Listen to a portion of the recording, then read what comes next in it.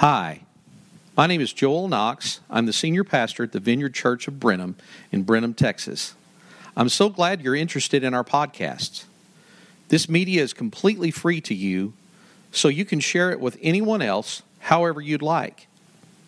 Our church is located at 1401 South Bluebell Road in Brenham at the corner of Tom Green Street next to the Bluebell Creamery and across from the Bluebell Aquatic Center. You can also find us on the web at vineyardbrenham.org and on Facebook and Twitter at Vineyard Brenham. Anyway, thanks again for stopping by, and I hope you enjoy the podcast. How many of you saw that this past week?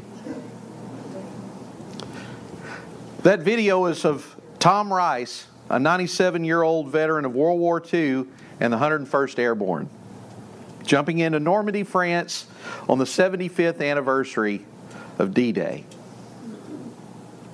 Now, 75 years ago, Mr. Rice, along with some 24,000 U.S.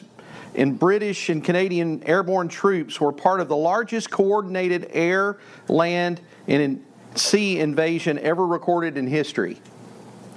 130,000 plus amphibious troops hit the Normandy beach across a 50-mile front following a day of heavy bombardment by Navy ships that were stationed across the English Channel. Only 10% of the first wave of troops to hit the beach survived. Many of the troops never made it out of the water. By the end of that fateful day, there were 10,000 plus Allied casualties with 4,414 confirmed dead. Their lives were the price that was required to secure freedom from tyranny. Most of the men who were killed or wounded during World War II had volunteered for duty. An unknown amount of men, boys, lied about their age in order to serve. You might have seen on my Facebook this past week, there was a young man who was 14 years of age from North Carolina that volunteered for service in the Vietnam War. Not long after his 15th birthday, a month after being in the country of Vietnam, was killed. And he's remembered on the wall, my cousin was telling me this, he's remembered as being 19, but he was only 15. It's only fitting that we honor such men and women for their bravery and their sacrifice on this solemn anniversary. And as every living veteran will tell you, the real heroes are the ones who are buried on foreign soil. Today is also Pentecost Sunday, the 50th day after Passover.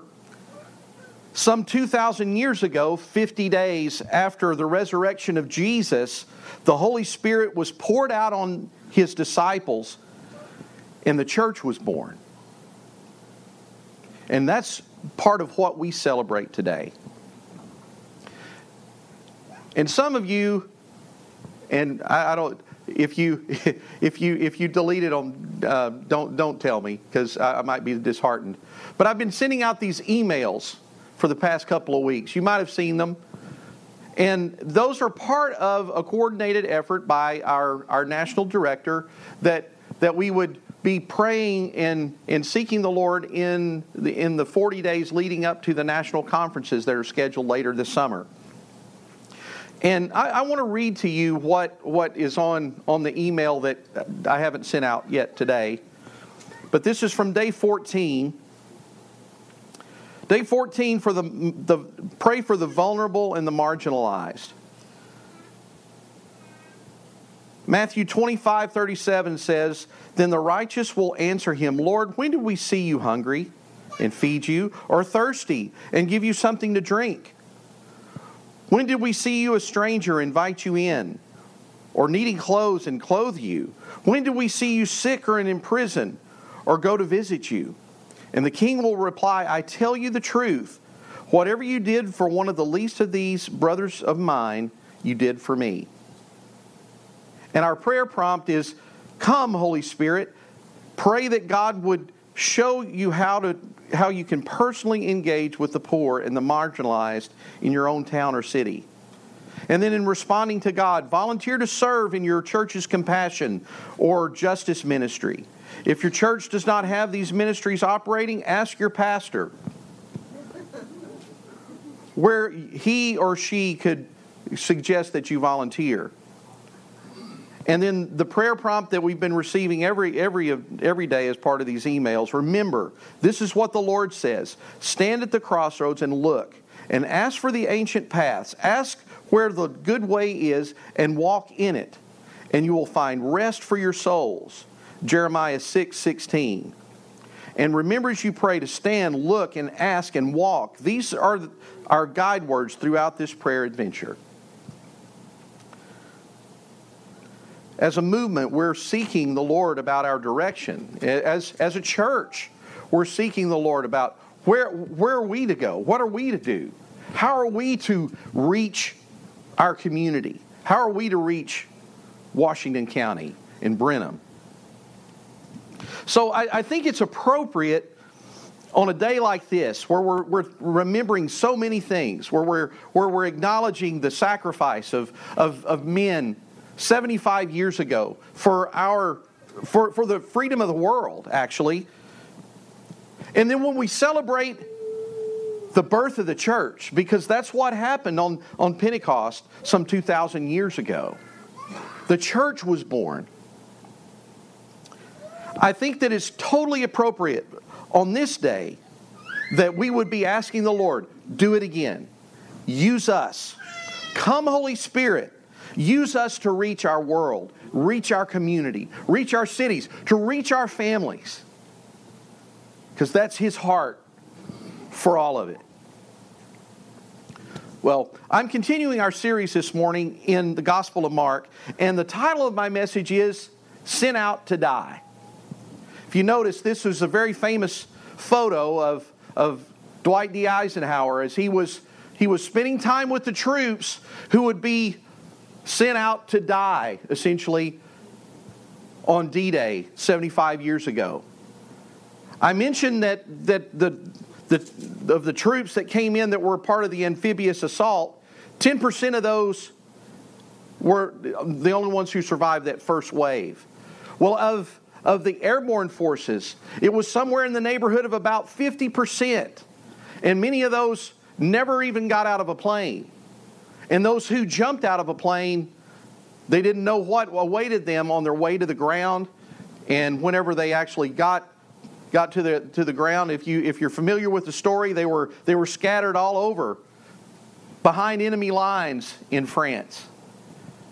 And so they were quite literally sent out to die in their service for the country. Well, last week we saw how Jesus' ministry drew the attention of thousands across the Middle East. People came from all over to see Jesus and to be touched by Him. He continued to heal and amaze the crowds who followed Him and His disciples. And today we're going to see how He was entering into the next phase of His ministry, when He selects and sends out His disciples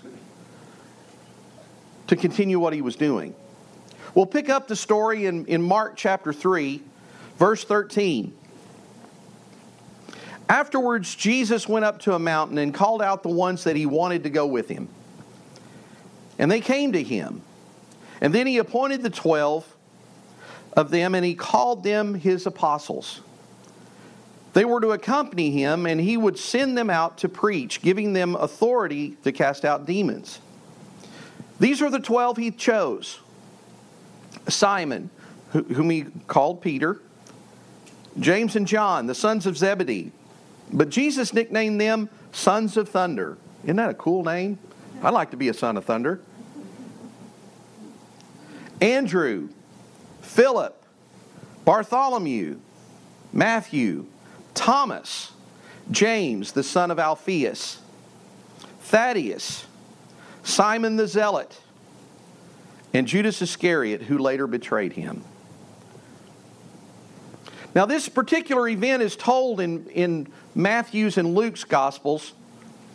Luke in particular points out that Jesus spent the night prior to calling his disciples in prayer.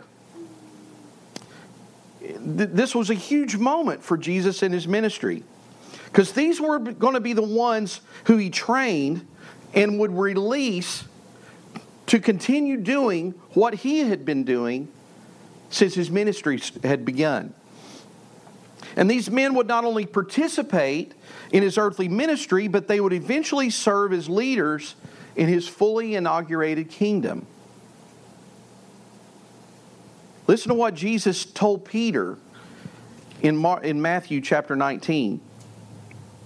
I assure you that when the world is made new and the Son of Man sits upon his glorious throne, you who have been my followers will also sit on 12 thrones, judging the 12 tribes of Israel.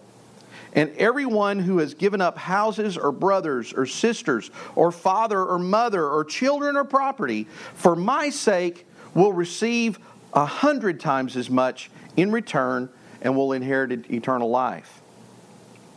Now, looking at the text, Mark's gospel is the only one who uses the word apostle in reference to the 12 disciples. Now, that word, which gets tossed around a lot these days, but the word apostle simply means one who is sent. And the idea that Mark was trying to convey here in Jesus calling them his apostles was much like that of a coach who sends a player out onto the field or out onto the court. I can remember being on the sideline and something happened, and the guy that I was playing behind, he got hurt. And I hear my name. I'm back at the bench because he's playing, and so it's not my time to go on the field. I don't know where my helmet is. It's somewhere on the ground. He starts yelling my name, Knox, Knox, where are you, Knox, Knox? And of course I hear my name, and then I've got to find my helmet. And then he sent me out there. I had no idea where I was going. And the first thing that happened, I ran out there and got my bell rung. That was just what happened. But that's what the coach did. He sent me out into the game, whether I was ready or not. And it's also kind of like a field officer, like maybe a sergeant or a captain who sends soldiers out onto the field to participate in the battle. And regardless of the circumstances, the player or the soldier has to commit themselves to the task at hand, no matter how difficult it might be.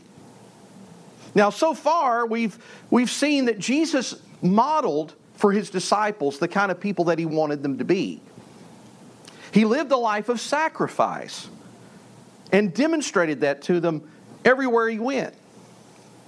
And as he called his disciples, he sent them out to do the same thing that he had done and to teach others to do the same things that they had been taught by him.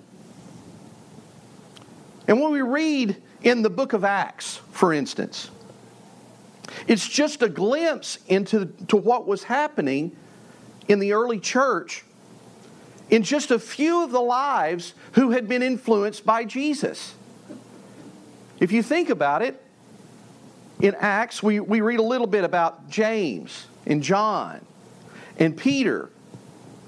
And then it shifts farther into the book, and you hear more about Paul and his disciples and the people that were with him. Well, as I was reading this and I was preparing, I was thinking, what happened to the rest of Jesus' disciples? I mean, have you ever wondered that? We read about them briefly, and even in the Gospels, like in Matthew's Gospel and in Luke's Gospel, Mark's Gospel, John's Gospel, you see a little bit of these disciples, but we don't really get to know more than maybe just a few, like James and John and Peter. So what happened to the rest of these disciples after Jesus died and was resurrected and ascended to heaven? Well, let's look at Simon Peter to start out. Simon Peter, he was Simon. Jesus changed his name to Peter. He was the brother of Andrew and was a fisherman by trade. And Simon was given the name Peter by Jesus, which in the Greek means rock. Christian history tells us that Peter was martyred during the rule of the Roman Emperor Nero in AD 64 in Rome. He was crucified upside down because he thought himself unworthy to die in the same manner as Jesus. And then there's James. He was a son of Zebedee. He was a prominent fisherman in Galilee. His father was. And he was the older brother of John, the other son of thunder. James was beheaded in Jerusalem by the order of Herod Agrippa, the Jewish king, in 44 AD, as mentioned in Acts chapter 12. And then there's John, the second son of thunder. He was also a son of Zebedee, the younger brother of James. He might have been the only apostle of Jesus that was not martyred. The theologian Tertullian said an attempt to boil John in oil had no effect on him. And in the book of Revelation, John said he was on the island of Patmos, which was a prison island. Scholars suggest that he was sent there because he could not be killed. He was buried in the ancient city of Ephesus around 100 AD, which is in modern-day Turkey. And then there's Andrew, the brother of Simon Peter. He is considered the patron saint of Scotland and Russia. He's known for his missionary work in the region called the region of the Man-Eaters in the Far East. Andrew died by crucifixion in AD 70 on an X-shaped cross as depicted in this ancient iconograph and represented in the Scottish flag, which is called St. Andrew's Cross. And then there's Philip. Philip was only referred to by name in the Synoptic Gospels, Matthew, Mark, and Luke. And he was referred to in John's Gospels as one who responded to Jesus' call to follow me, and was instrumental in the call of Bartholomew. Christian tradition says that Philip ministered in northern Africa and Asia Minor, where he was responsible for the conversion of a proconsul's wife. The proconsul had Philip tortured and hung high on a cross, which was accounted for in his iconograph, not this one, in the ancient church. And then there's Bartholomew, who was also known as Nathaniel. He's only referred to by name in most of the gospel accounts. He responded skeptically to Philip's report of meeting the Messiah by asking, "Can anything good come out of Nazareth?" And when he met Jesus, Jesus called Bartholomew a man of integrity. And he said, "I saw you under a fig tree before Philip ever found you." Bartholomew is said to have traveled with Thomas to India. He was a missionary to Ethiopia and Mesopotamia, and was a modern day, as well as modern day Iran, Turkey, and Armenia. He is said to have been flayed and beheaded by order of the king of Armenia in the 1st century. And then there's Matthew. Matthew was a tax collector and considered a sinner by Jewish leaders. Well, once he responded to Jesus' call, if you remember, he threw a party.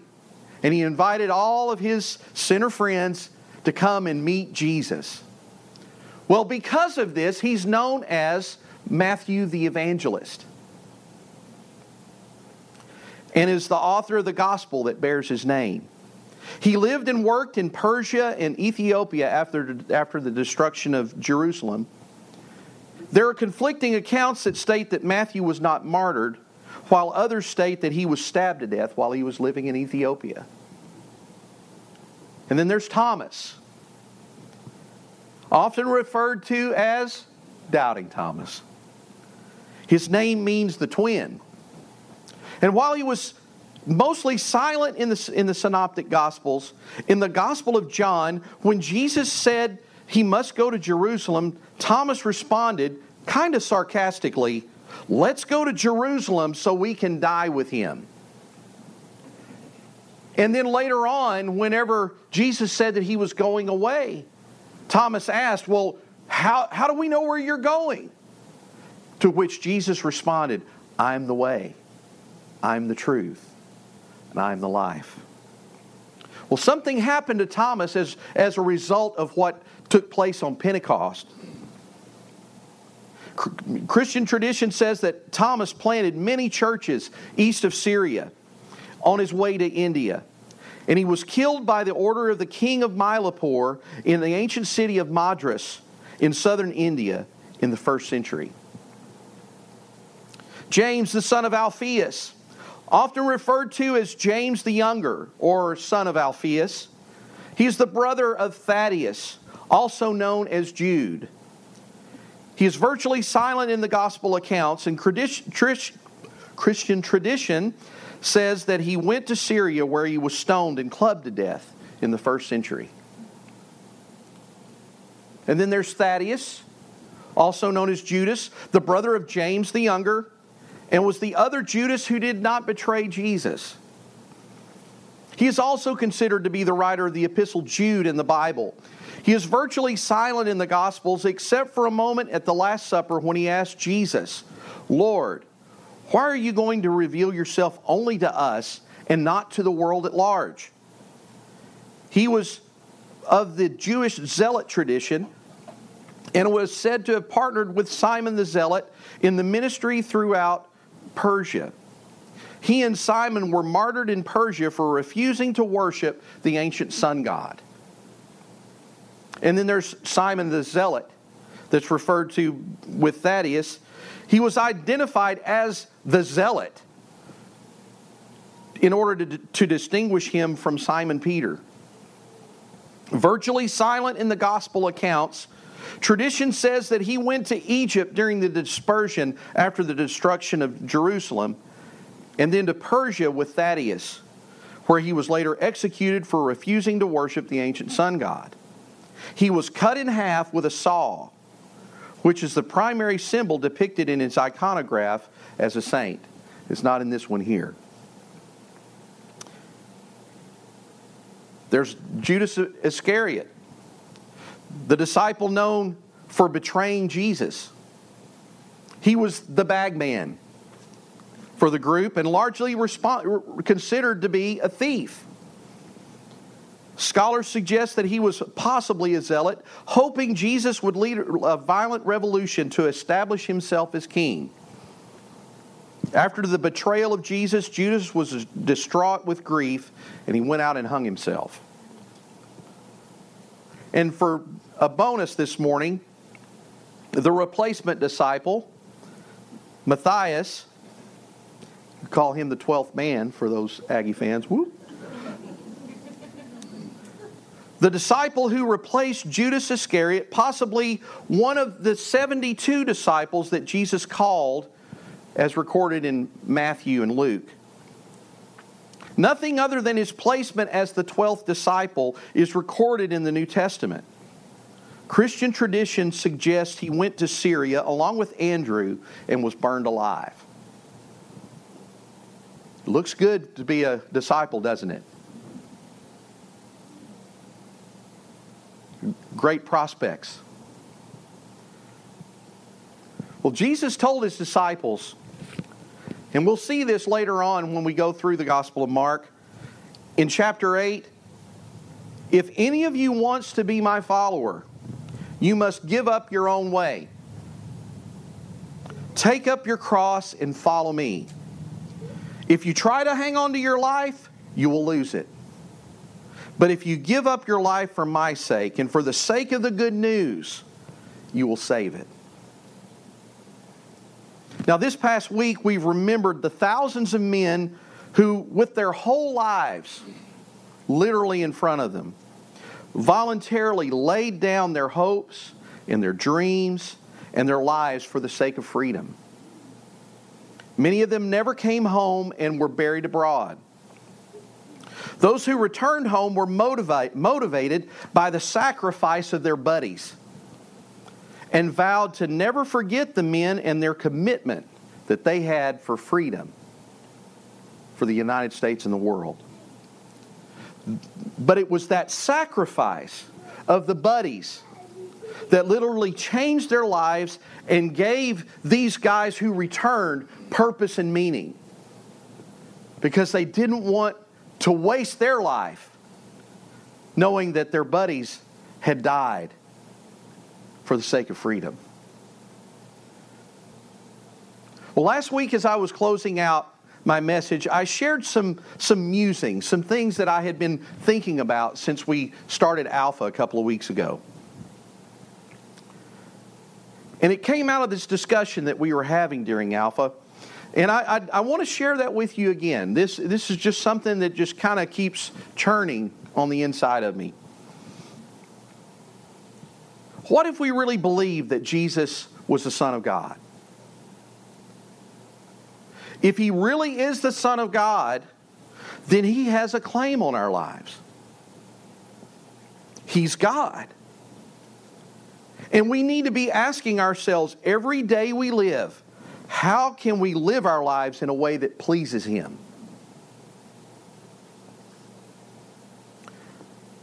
What if we really believe that Jesus called us to be His disciples, not just believers? Because believing acknowledges who Jesus is. But if we put our faith, our trust in Jesus, then we've got to do something with what we know. We've got to do something with this knowledge that Jesus came and called us to participate in what He's doing. Jesus calls us to action.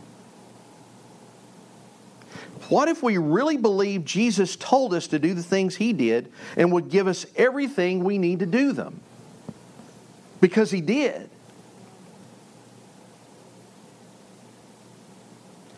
How would that affect, if we believe that Jesus called us to do that, how would that affect our sphere of influence?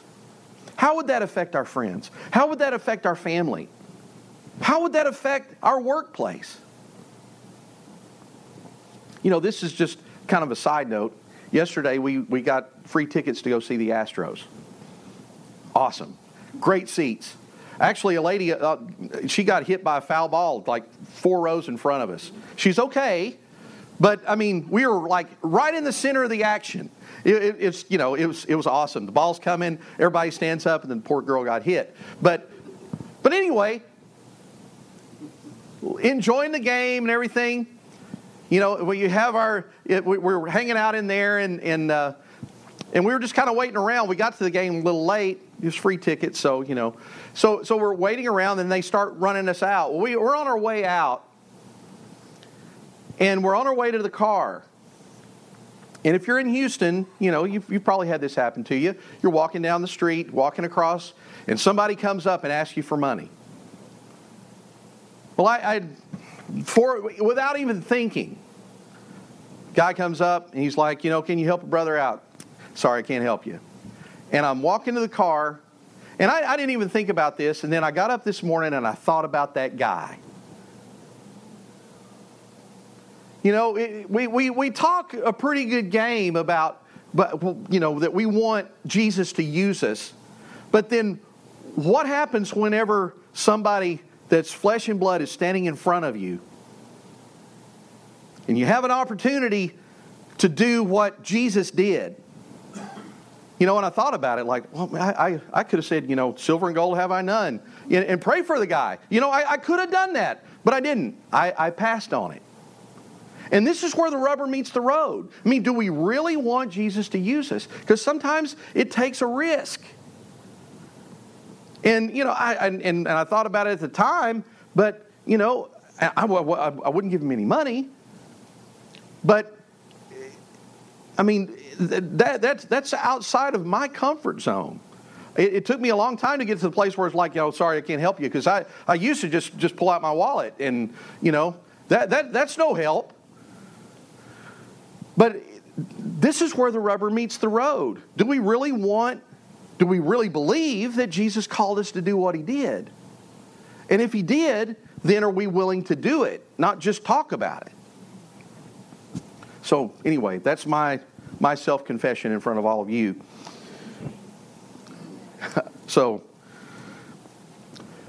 But this is the question. This is what I'm dealing with, and I hope we are all dealing with it. How might this understanding that Jesus is who he said he is, that he called us to be his disciples, how might that change, that knowledge, that revelation, that Jesus is the Son of God and that we're his disciples, affect how we live our lives? How will that affect us? I mean, are we going to think about it whenever someone is standing right in front of us and we have the opportunity to share with them what we have? Will we do it? And I just as I'm standing here in front of you, next time, and I ask the Lord to hold me accountable to this, to show the love of Jesus. In his book, Everyone Gets to Play, John Wimber said, "The economy of the kingdom of God is quite simple. Every new step into the kingdom costs us everything we have gained to date. Every time we cross a new threshold, it costs us everything we now have. Every new step may cost us all the reputation and security that we have accumulated up until that point. It costs us our life." And that's what I'm getting to this morning. I hope that I'm making the point. We as individuals and as a church need to be prepared to say yes to Jesus. We just need to know that saying yes will cost us everything. But just the same, saying yes is the only way that we can truly live. Can we all stand together this morning?